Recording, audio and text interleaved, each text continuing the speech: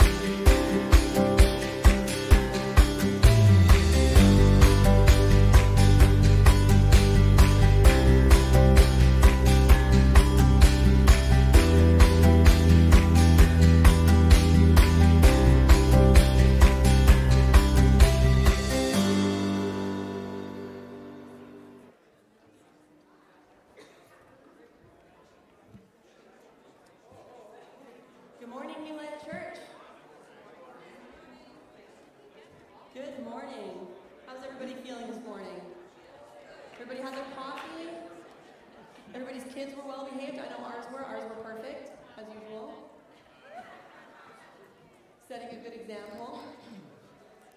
I wanted to open this morning with a word from a book I'm reading called Don't Waste Your Life. And I said to my team this morning, I was like, it's actually about not wasting your life, as you can tell in the title. It's John Piper, who I absolutely love. He's my favorite. And I'm going to read you a little bit of what I read this week. And it ties into worship and why we worship. Life is wasted if we do not grasp the glory of the cross, cherish it for the treasure that it is, and cleave to it as the highest price of every pleasure and the deepest comfort in every pain. Then he says, the opposite of wasting your life is to live by a single soul-satisfying passion for the supremacy of God in all things, which really, I think, touches on the CRC faith, the supremacy of God in all things, over every square inch of your life, that there can be glorification of God in everything that we do, including worship. Worship is one way that we glorify God. So I just invite you guys to rise, and let's glorify God this morning. Let's make much of God and just lift up his name.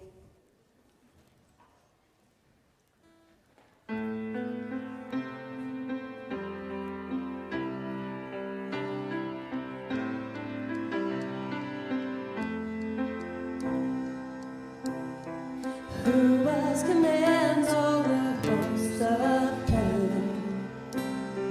Who else can make every king bow down? Who else can whisper and darkness tremble? Only a holy God. Amen. Lift up his name this morning. What other beauty demands such praises? What other splendor outshines the sun? What other majesty rules with justice? Only a holy God. Come and behold him.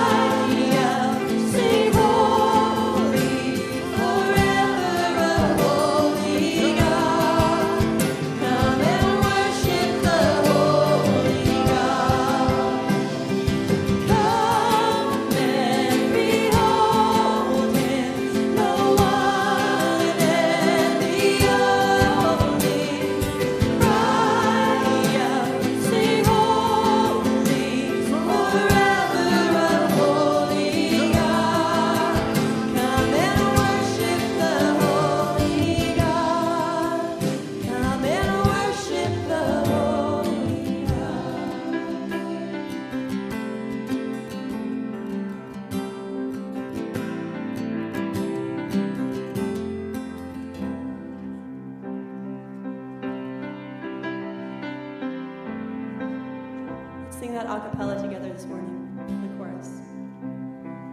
Come and behold him, the one and the only.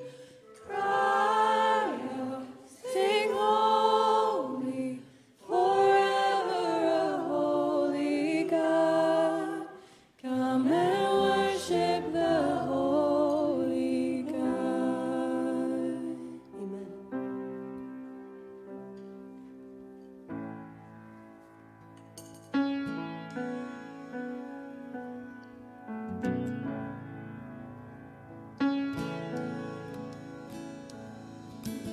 Grace that flows like a river, washing over me.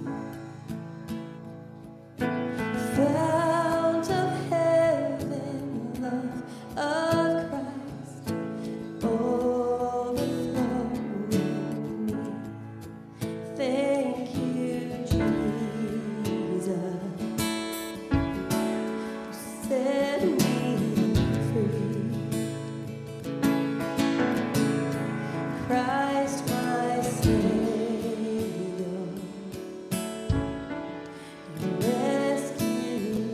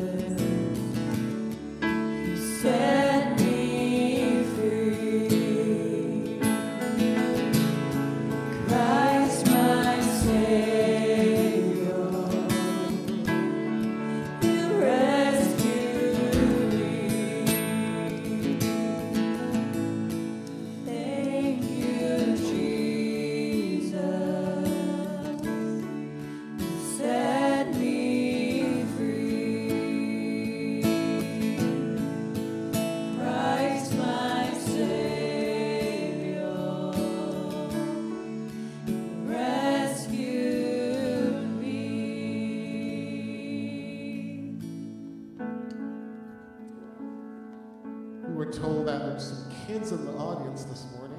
And so we're going to invite all the kids to run on down, come on down. We have a couple songs. Janessa, our worship pastor, has been working with these kids downstairs. They're going to teach you some actions. And so as they go through the actions, I want you to join us in them. So if they go to the left, Uncle John's going to lead us in that one. Uncle John, if they go to the left, what do? We go to the left, and if we go to the right, we go to the right. So kids, come on down. Where are the kids? 0 to 20. All the kids, come on down. Come up to the front here. We want you to sing. We want you to lift your hands. We want you to dance. We want you to give the Lord a mighty shout of praise. So come on down, kids. All the kids we have. We're going to ask the adults too. Don't be shy. The kids are leading you, and they'll know they're doing a great job if you're doing what they're doing. But don't break anything. Don't jump off the pew or anything. All right, there's a few more coming. Come on down. Come on down. Come and put your hands together like this in the meantime.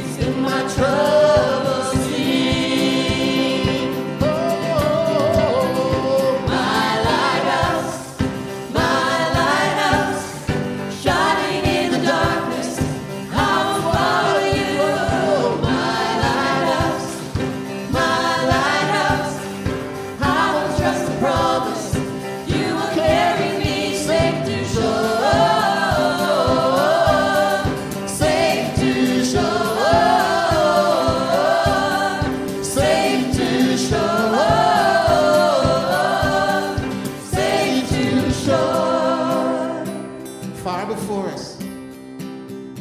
Fire before us, you're the brightest. You will lead us through the storm. Fire before us, you're the brightest. You will lead us through the storm. Fire before us, you're the brightest. You will lead us through the storm. Fire before us, you're the brightest. You will lead us through the storm.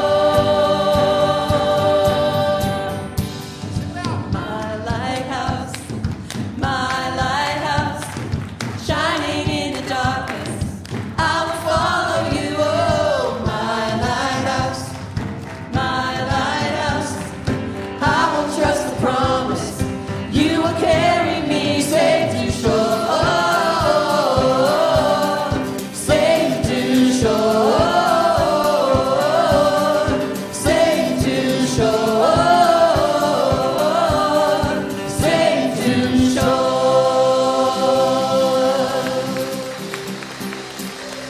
All right, kids, you may go back to the seat.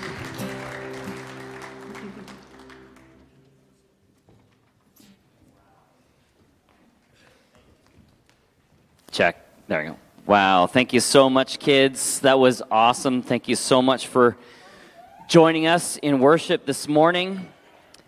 We are going to continue worshiping with the giving of our gifts and our tithes, which we're collecting this morning for the Benevolent Fund. Here at New Life Church, we have a team of deacons who are elected each year to care for friends and family in the community around New Life Church. We give monthly to our deacons so that they have a fund to work out of, and the deacons support those who are in our community who are struggling financially. And some of that is just very, very practical, supporting with gas, groceries, counseling, rehabilitation costs, anything to help people in our community get back on their feet. Our deacons also help to pay for Christian school tuition for families who need that as well. And so during the next song, we invite you to give your offerings as a continued act of worship and sacrifice this morning. And so you can give your gifts at the boxes here on the front, or you can bring your offering via these ways that are described here on the screen as well.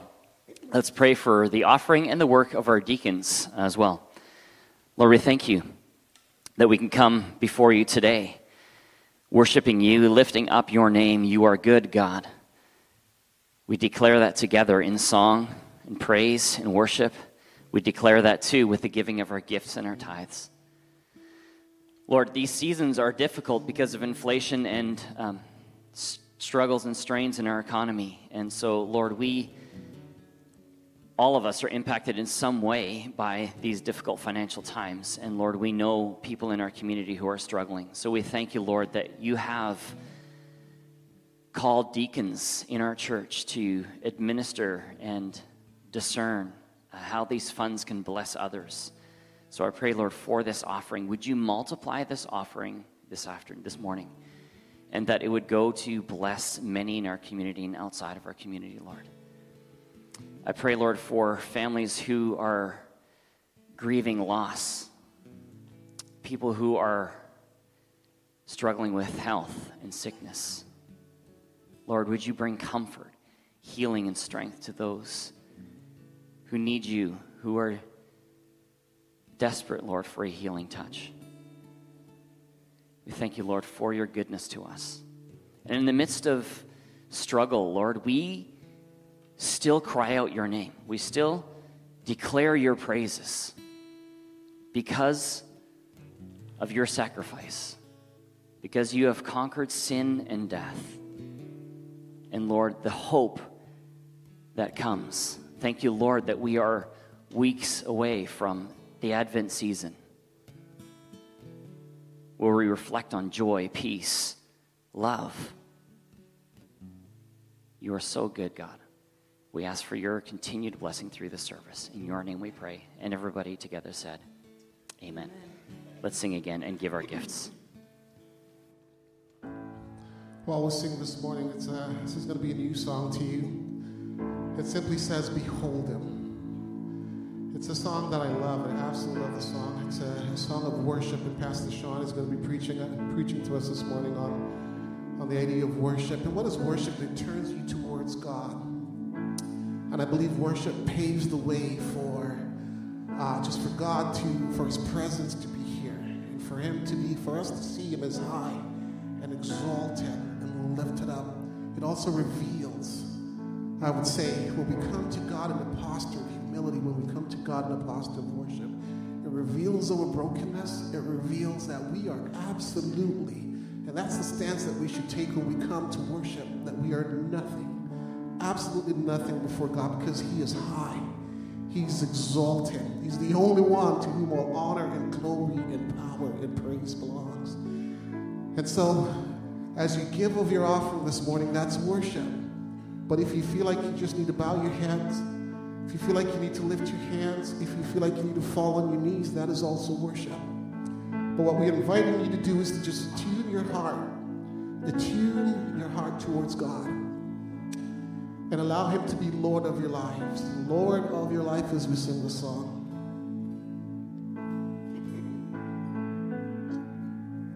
He who was before there was a light walked across the pages of time. He who made every living thing, behold Him. He who heard humanity's cry left His throne to wake as a child. He became like the least of us. Behold Him, Jesus, Son of God, Messiah, the Lamb, the roaring Lion. Oh, be still and behold Him.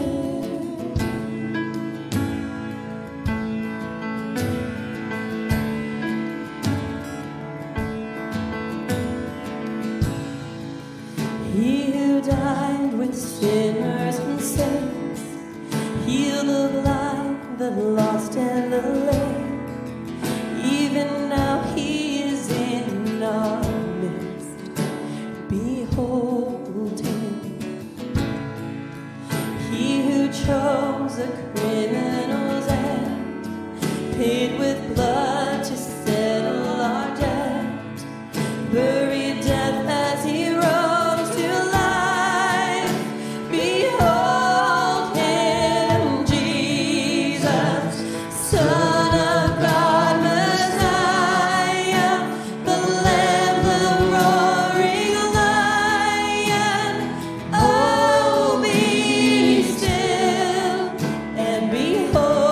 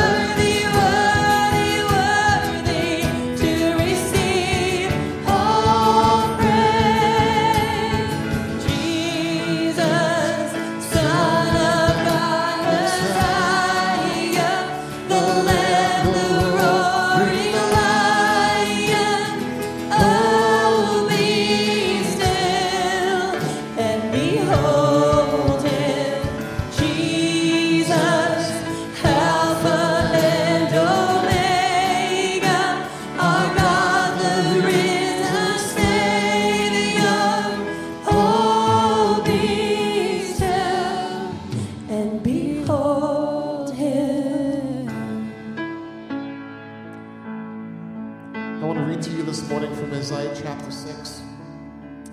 This is Isaiah speaking. He said that in the year that King Uzziah died, I saw the Lord. He was high and exalted. He was seated on a throne, and the train of his robe filled the temple. Above him were seraphims, each with 6 wings. With 2 wings, they covered their faces. With 2, they covered their feet. And with 2, they were flying, and they were calling to one another, Holy, holy, holy is the Lord Almighty. The whole earth is full of his glory. At the sound of their voices, the doorposts and the thresholds shook, and the temple was filled with smoke. And this is what gets me. Woe to me, I cried. Woe to me, I am ruined, because I am a man of unclean lips, and I live among the people of unclean lips. My eyes have seen the King, the Lord Almighty. I want us to bow our heads again. I just want to sing that phrase again. Jesus, God, Messiah, holy, holy.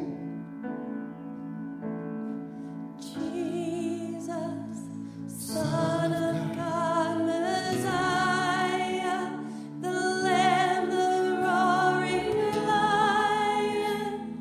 Oh, be still and behold him, Jesus, Alpha and Omega, our God, the risen Savior. Oh, be still and behold him.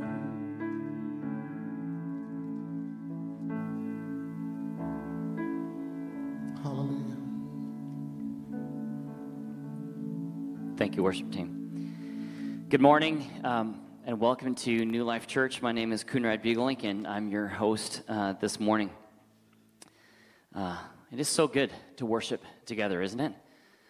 I was just so blessed by the kids. Just their enthusiasm in worship too did something inside of me. Just watching them, thinking, why don't I behave more like the kids when I worship? And I guess that's just, maybe it's a grown-up thing and we grow out of it, but there was still a part of me that kind of just misses the joy and the enthusiasm that I've had, and ever since maybe leaving youth ministry a little bit, where it's a little chaotic and insane, I was like, man, I just love being in that zone. So thank you so much, kids, for reminding me of that joy. I want to welcome those who are here this morning that might be guests, maybe new, maybe checking New Life out this morning, and also want to welcome those who are joining online this morning, and hope that you feel that this is a place that you could connect to and maybe join us as a faith community. And one way that you'd be able to do that if you are new or as a guest here, there's a communication card or a connect card in front of you in the seat pocket. If you just take that out and fill that out and put it in, bring it to the info booth in the lobby, then we would love to give you a swag bag. Cool stuff in there. And if you're online, just reach out through the comment section and just let us know who you are, who you're watching with, and then we'll find a way to get that swag bag to you another way as well. We are so glad that you're here. This week, I had several opportunities just to be really thankful for my connection to New Life Church.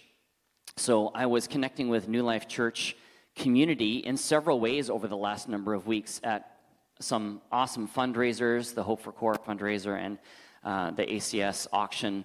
I connected with New Life members on a soccer pitch this week, at volleyball games, cheering, and I caught myself a number of times just being really thankful that I'm connected at New Life Church, and that I feel like when I see you in these contexts, I have this sense of feeling that I belong to something pretty awesome. But I do want to remind us as a community that doesn't happen by accident. It happens by intention, and people opening themselves to receiving new people as well. So I think sometimes we need reminders of how that actually works, because sometimes even myself too can get focused on what I need to do today and whatever, and I forget that we need to welcome and open ourselves to those around us who are also looking for opportunities to connect into this amazing community. So New Life Church, if there's ways that you could be thinking about doing that, it's Grey Cup Sunday, for instance. So if you are having a party, invite someone. It's also World Cup starting right now. Ecuador is playing right now. Yes, Ecuador, Viva Ecuador. So, and I'm an Ecuador fan because of some people through New Life Church, the Boetas, and so it's a full circle connection thing. And so look for ways to be inviting. A couple of announcements this morning. Craft fair. We just had a craft fair Friday night and Saturday yesterday, which was awesome. It was a great event. Let's give a round of applause to Ellie Spear and Sam Postma for organizing this. My wife and my daughter came home yesterday with some wonderful smelling things and some crafts. It's awesome, and so thank you so much for organizing that. There is an event happening on December 7th here at New Life Church. It's New Life Live. This is our bi-yearly congregational meeting. In this meeting, we will be approving this year's financial statements by show of hands. The event will be here live in the auditorium, and it will also be live streamed.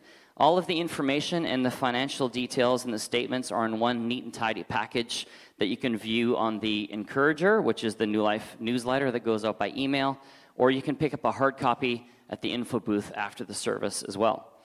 We do have a serving opportunity to help out in the hospitality team. We're looking for a few more people to serve twice a year by cleaning up the coffee stations and washing mugs after church on Sundays. And we already have so many people that are serving in this ministry, and we appreciate that. We do love our Sunday morning coffee.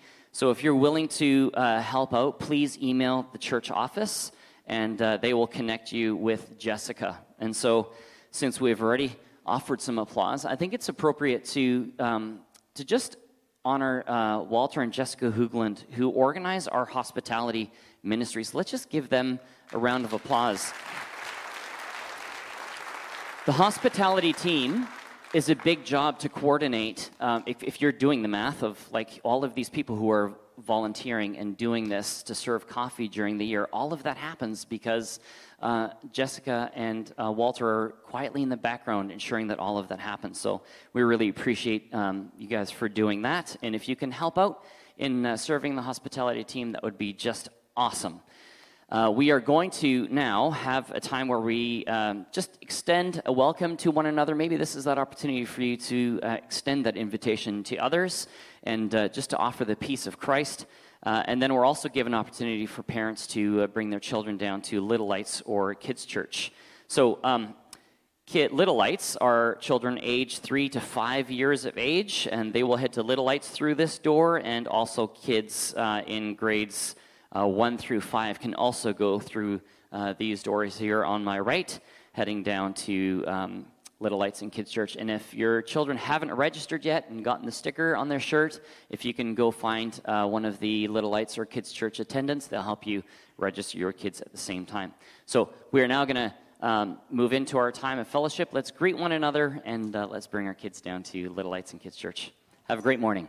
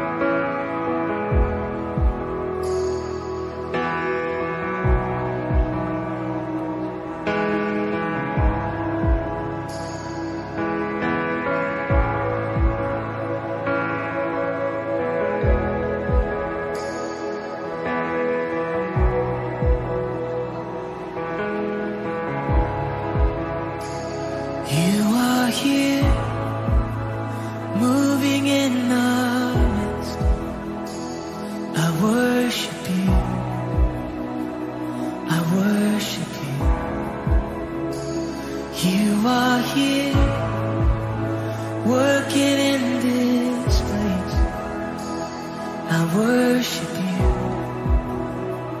I worship you. You are here, moving in our midst. I worship you. I worship you. You are here, working in this place. I worship you. I worship you. You are waymaker, miracle worker, promise keeper, light in the darkness. My God, that is who you are. You are waymaker, miracle worker, promise keeper, light in the darkness. My God, that is who you are. You are here, touching every heart. I worship you. I worship you. You are here, healing every heart. Oh, I worship you, Jesus. I worship you. You're turning lives around. You are here, oh, turning lives around. I worship you. I worship you. You're mending every heart. You are here, and you're mending every.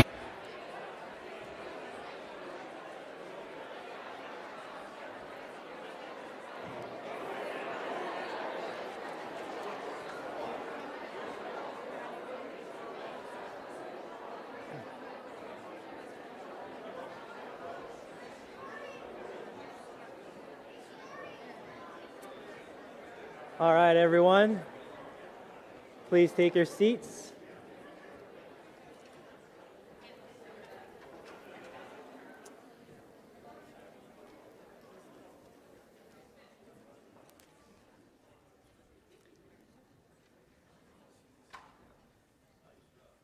It's always so hard to cut our conversation in the middle of our conversation with others in this 3 short minutes.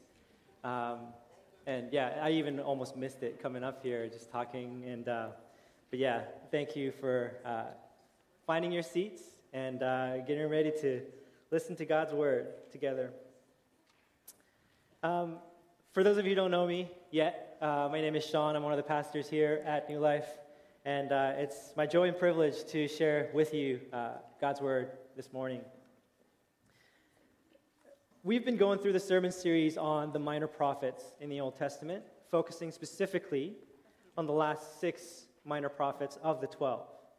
And now we finally come to the last prophet in the series, Malachi. The minor prophets, as you recall, are the last 12 books of the Old Testament, and they're called the minor prophets not because they're less important or less qualified, but because of their short length compared to the other major prophetic books like Isaiah and Jeremiah. Throughout the sermon series on the minor prophets, what's been something that has stood out for you? I mean, we've looked at 5 of the 6.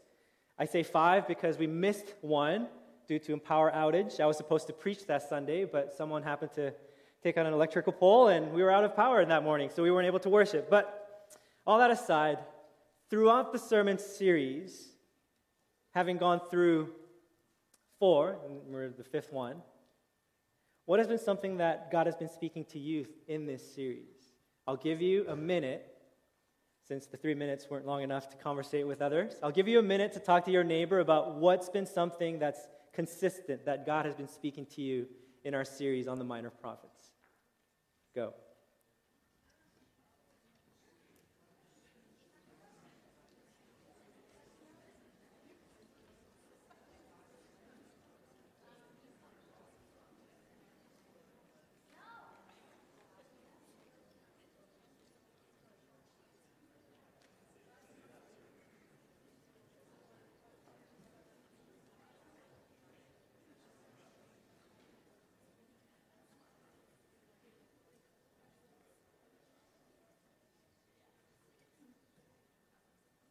So, what are some things that has been standing out for you? Does anyone want to shout it out? Faithfulness, absolutely. Anyone else? Hope. Amen. Mercy, God's mercy, absolutely. Anyone else? Patience, God's patience. Yep. What else? Grace, totally. Yeah. All those things come out in these minor prophet books.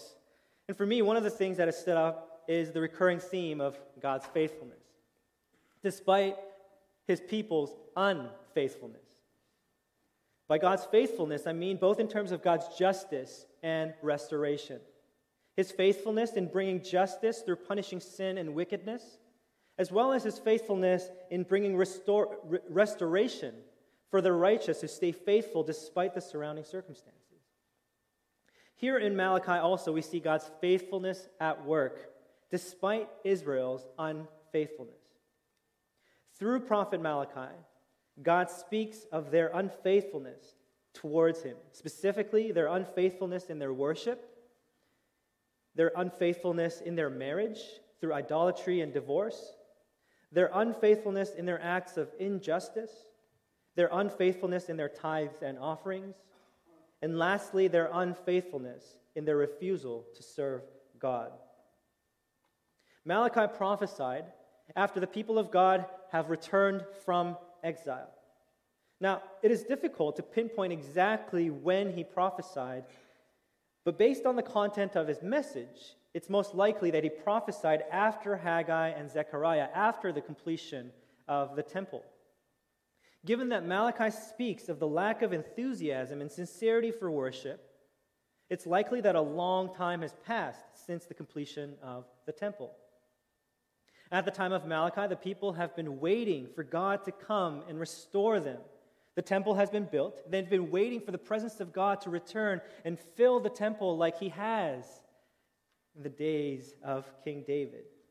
But nothing like what has been promised through the prophets has yet happened.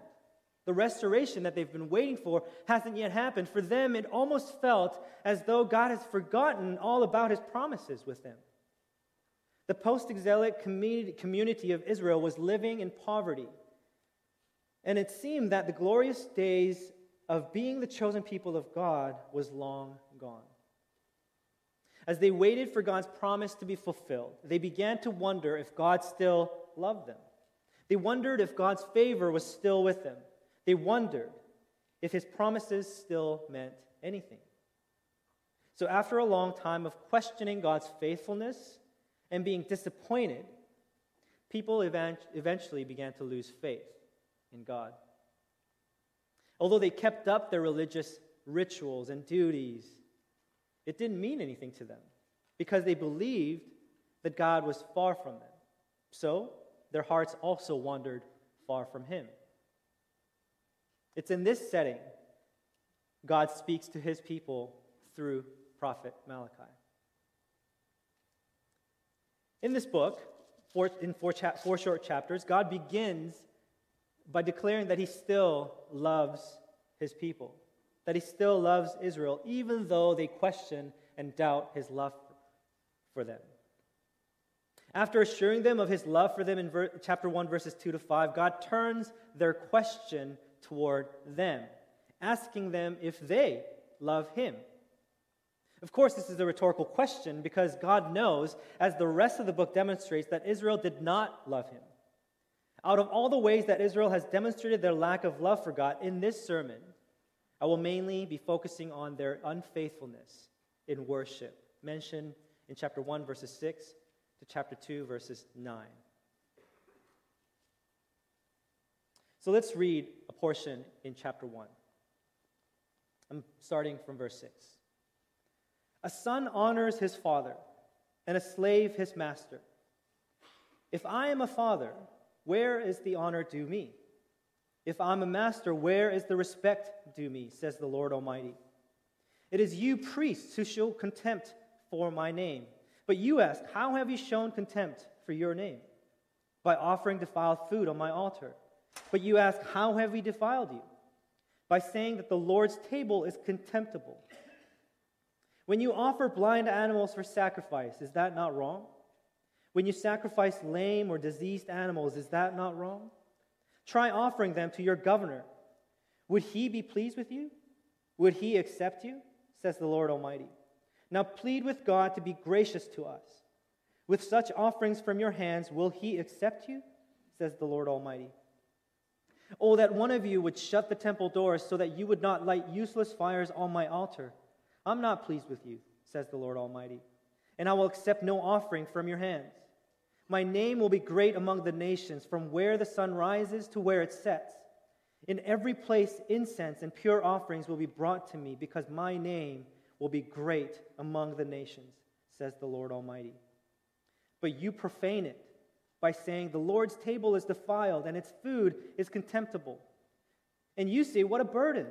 And you sniff at it contemptuously, says the Lord Almighty. When you bring injured, lame, or diseased animals and offer them as sacrifices, should I accept them from your hands, says the Lord?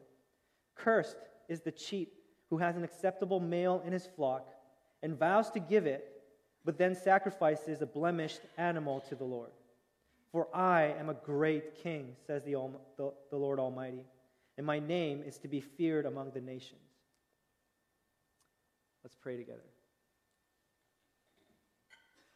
Spirit of the living God, we ask that you would speak to us through these words that you have spoken to prophet Malachi. We pray that you would speak to us in this moment. Help us to not only hear your word, but understand it. May it be planted deeply and firmly in good soil of our hearts so that it may bear fruit in our lives. We pray that you would teach us in this moment. In Jesus' name we pray. Amen. In verse 6 of chapter 1, God confronts the Israelites with a question. If I am a master, where is the respect due me? After this, he goes on to say that the priests have shown contempt for his name. How? By dishonoring him in their worship. To show contempt in this context means to undervalue someone. It means to treat God's name with irreverence in their attitude. The priests whose calling was to lead God's people to honor God's name have not lived up to their calling. It's not that they failed by mistake. It's not that they've not lived up to it by mistake, but they failed because they didn't care about honoring God's name. The God of the angel armies, the God Almighty, who is king beyond the borders of Israel, has received no honor or respect from his own people. The priests of Israel have cheapened God's name by offering defiled food on his altar. They've defiled it by bringing to God animals that are blind, lame, or diseased, something that they wouldn't even consider gifting to those whom they respect, because they know to gift such animals, it would communicate anything but respect. No one would be pleased to receive such animals as gifts. They even brought injured animals, as verse 13 says, which in the Hebrew refers to animals that have been mauled by another animal. It's like bringing a roadkill as an offering to God. No wonder God confronts the priests and by implication the people of Israel, because they're the ones that's bringing these offerings to God, and priests are allowing that. No wonder God confronts the priests and the people for showing contempt to his name. The Israelites brought animals that no one wanted to offer to God, whose name is great among the nations and is worshipped in every place with incense and pure offerings. The God of all gods, the King of all kings, they brought useless sacrifices as an offering. And through that action, they despise God by bringing to him something that is completely useless, something that they would even find useless. As if cheapening God's name wasn't enough, the priests have also regarded worship as a burden. In verse 13 of chapter 1, it says, "And you say, 'What a burden!' And you sniff at it contemptuously, says the Lord Almighty." Once again, the people who were put in charge to lead God's people to worship and to instruct people of proper worship were considering worship as something burdensome. The phrase, "you sniff at it contemptuously," points to the image of someone blowing forceful bursts of breath through the nose. It's to scoff at something. Doesn't really matter. It's too hard. You don't need to bother with all that. Just bring what you got. It means that the priests were snorting in arrogance to ridicule and make light of the offering that is needed to give to God. Since the animals offered in worship were defiled, they refused to even eat it. Even the priests refused to eat it because it wasn't good enough for them to eat. In this verse, God is pointing out the arrogance and the hypocrisy in the actions of priests, allowing the people to bring defiled animals to offer to God, yet they're choosing not to touch it because eating that would defile them.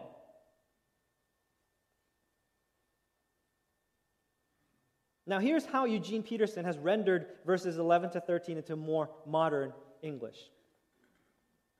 This is God speaking to the Israelites. "I am honored all over the world, and there are people who know how to worship me all over the world, who honor me by bringing their best to me. They're saying it everywhere. God is greater, this God of the angel armies, all except you, Israel. Instead of honoring me, you profane me. You profane me when you say worship is not important, and what we bring to worship is of no account. And when you say, I'm bored, and this doesn't do anything for me. You act so superior, sticking your noses in the air, act superior to me, God of the angel armies.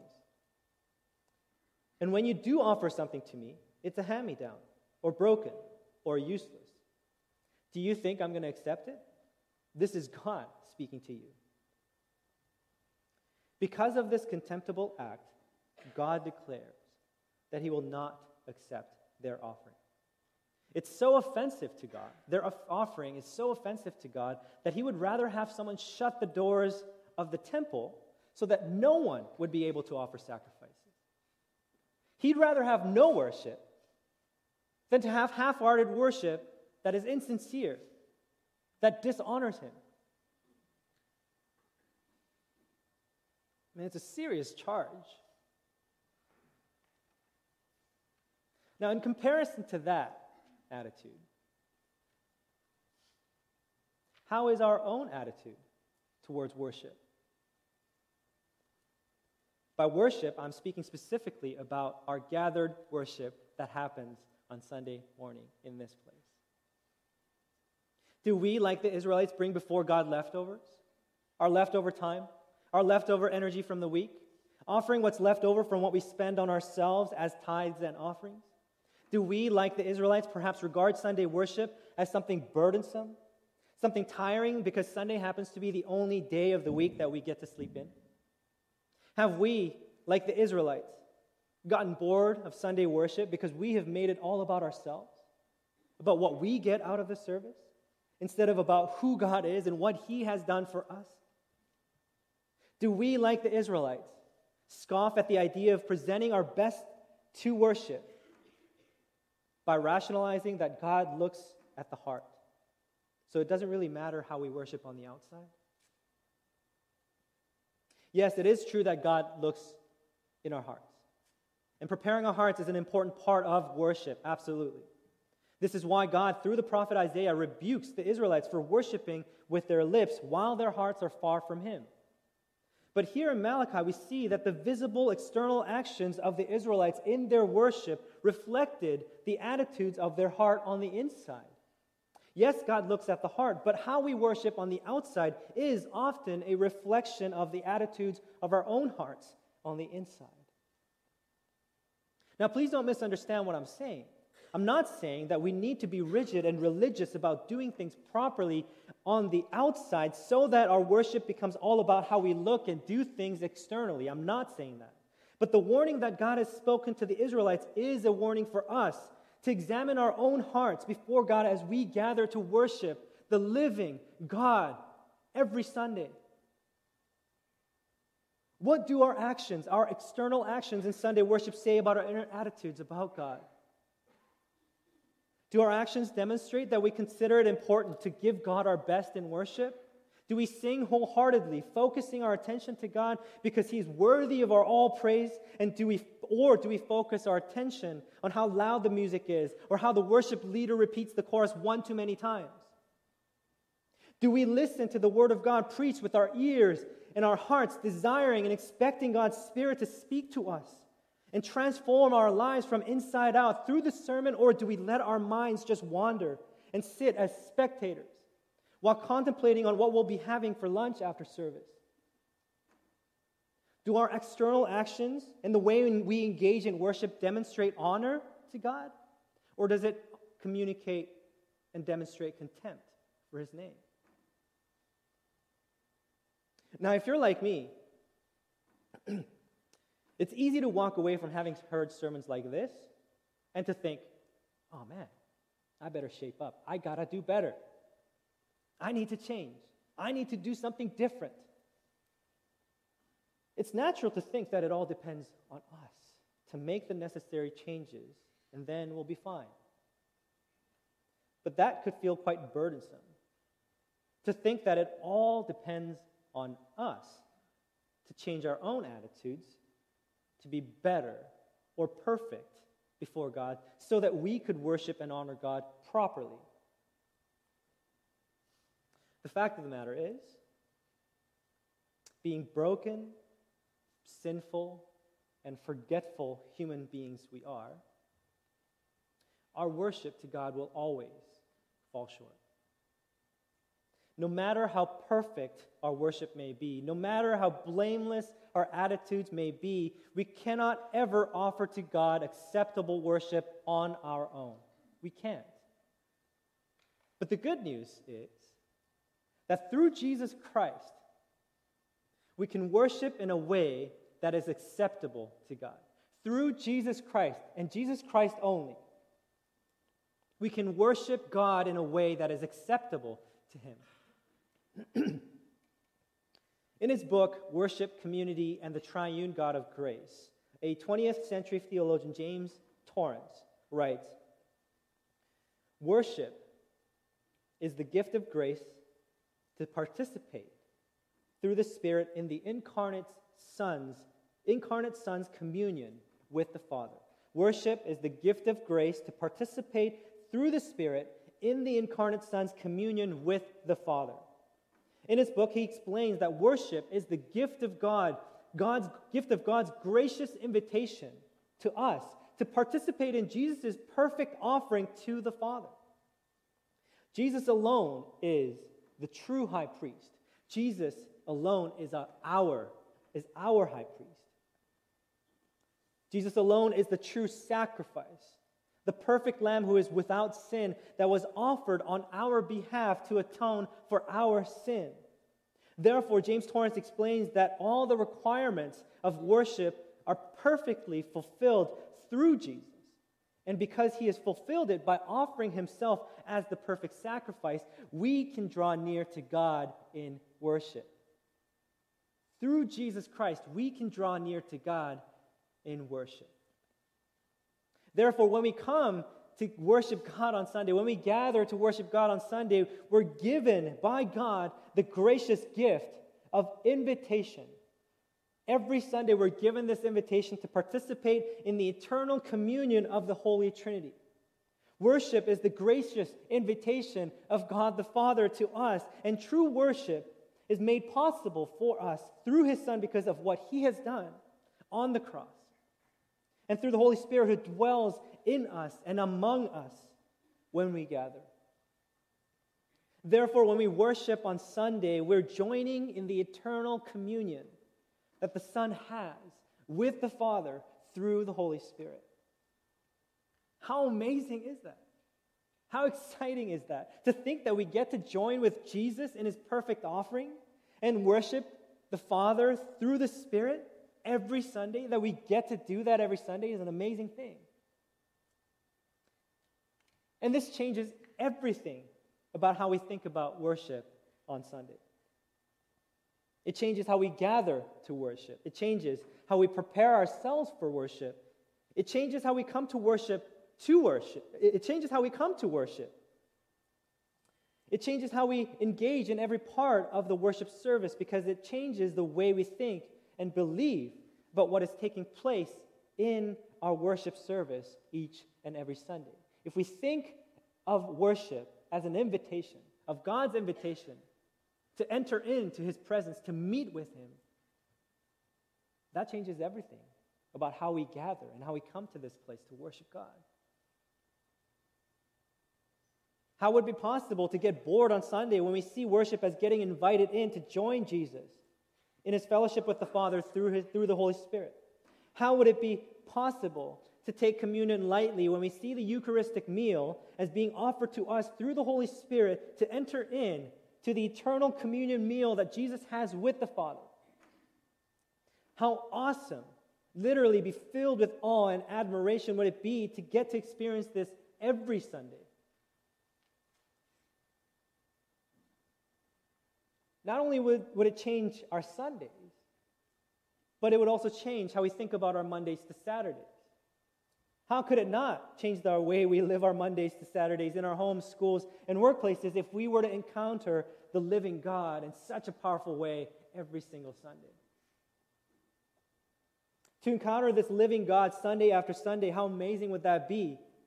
Moreover, this would also change the way we anticipate the coming kingdom of God, because if we were to get a glimpse of the eternal fellowship of the Trinity every Sunday, will we not get all the more excited and wait joyfully in the hope to enter into that fellowship more fully in its full capacity for eternity?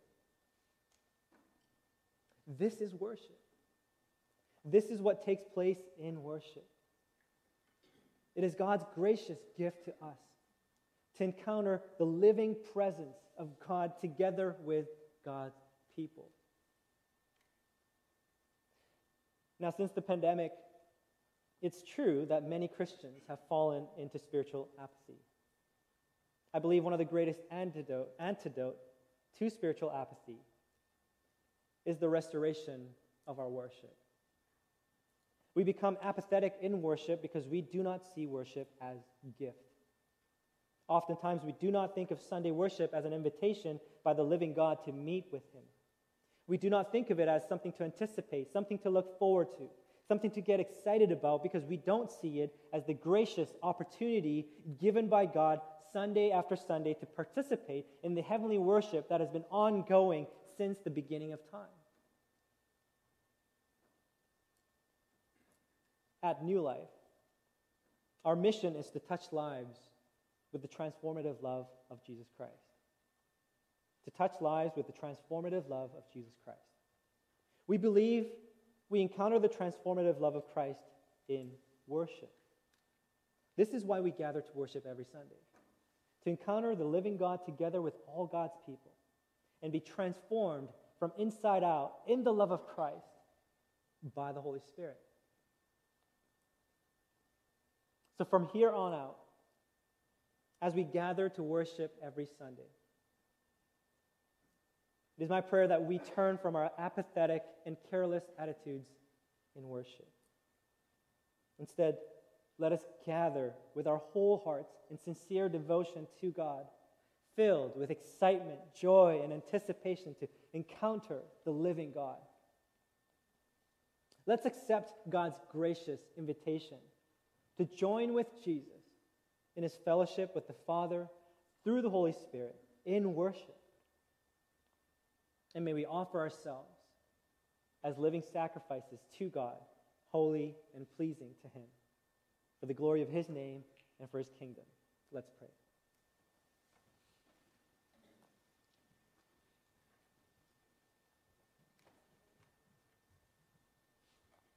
Father God, we ask for your forgiveness for the ways in which we have shown contempt to your name by being careless in our worship, by having attitudes that dishonor you, attitudes that is irreverent, towards you. We made worship all about ourselves. We ask for your forgiveness. We pray that you would forgive us. And Father, we pray that you would restore our hearts. We pray that you would renew our hearts so that every time we gather to worship, that we would be reminded of the reality of your presence in this place. That each time we gather on Sunday, that we're being invited in to participate in the heavenly worship that has been ongoing since the beginning of time. So, Father, we pray that you would fill our hearts with excitement and joy and anticipation every time we gather to worship. And when we do gather, we pray that you would fill our hearts and lead us with your Spirit so that we may fully enter in to participate in the communion of the Holy Trinity. We pray that you would transform us by your Son's love. Continue to be glorified in our lives, Lord, through our worship. In Jesus' name we pray.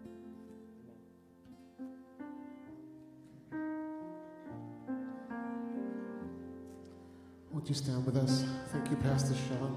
It's a powerful call to re-encounter Christ and to just give him our best, to give him absolutely our best. We're created to worship. Such a beautiful reminder that that's what we're created to do, and that's what we're inviting you into this morning. There's a beautiful song that was way back. It just simply says, the heart of worship. I'm coming back to the heart of worship. I'll bring you more than a song, for a song in itself is not what you require, but you search deeper within. So let's sing that together.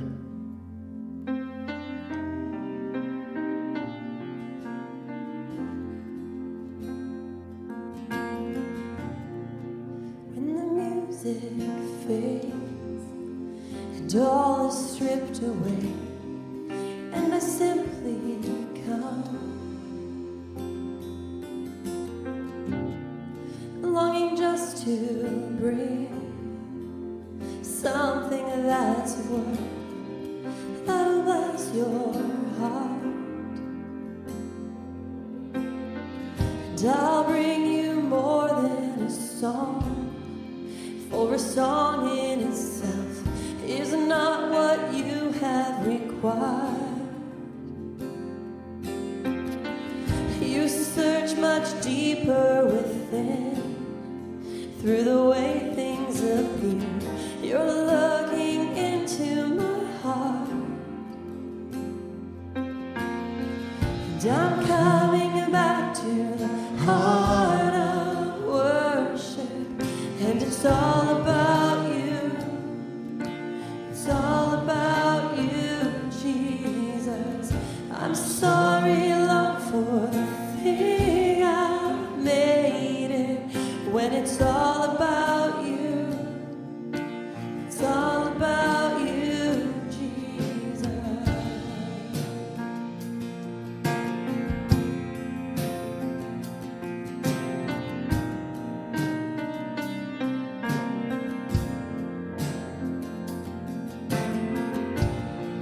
King of endless worth, no one can express how much you deserve. Though I'm weak and poor, all I have is yours, every single breath. I'll bring you more than a song, for a song in itself is not what you have required. You search much deeper within, through the way things appear. You're looking into my heart, and I'm coming back to the heart of worship, and it's all about you. It's all about you, Jesus. I'm sorry, Lord, for the thing I made it, when it's all about you. It's all about you, Jesus.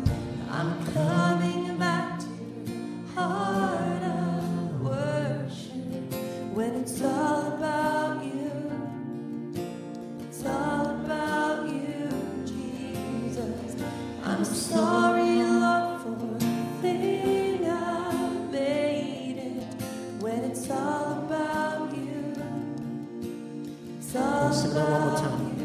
Jesus, I'm coming back to heart of worship, and it's all about you.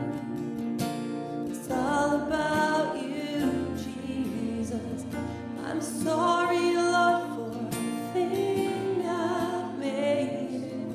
When it's all about you, it's all about you, Jesus.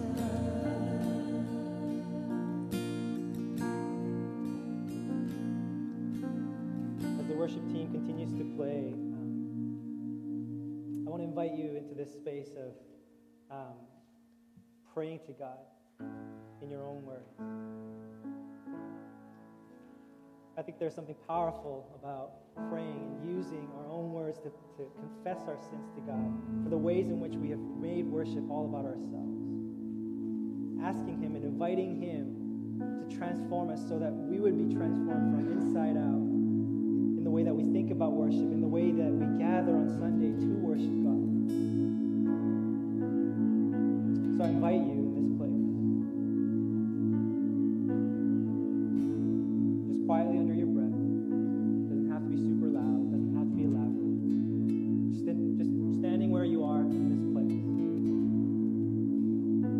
Pray to God, asking Him to change us, change our hearts, to forgive us for the ways in which we have defiled Him, in careless and irreverent ways that we have come to worship. So let's spend some time in prayer as the worship team continues to lead us in song.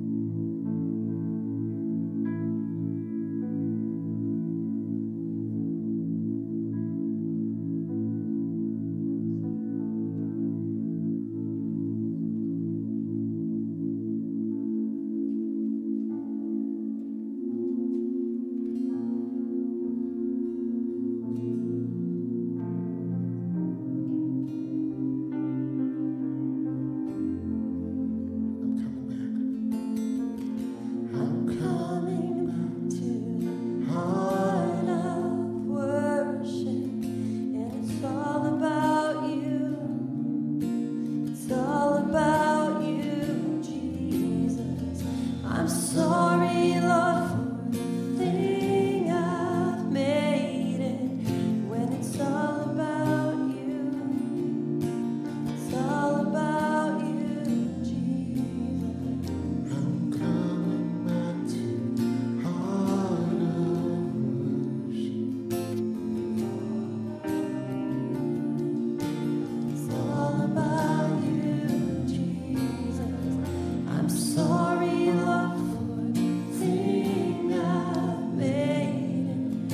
When it's all about you, it's all about you, Jesus.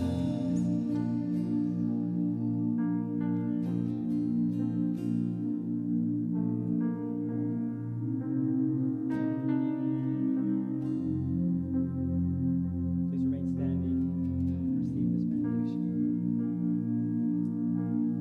And may the God who is able to do immeasurably more than what we can ask or imagine, may He bless us by renewing our hearts and our minds to be fully devoted to Him as we gather again to worship Him in the days ahead. May He restore our worship in this place. In Christ Jesus our Lord, and through His Spirit who is at work in us. Amen. Go in peace.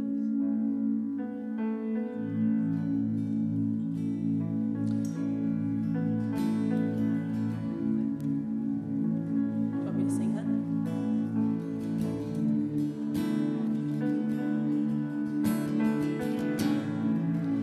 He who was before there was light walked across the pages of time.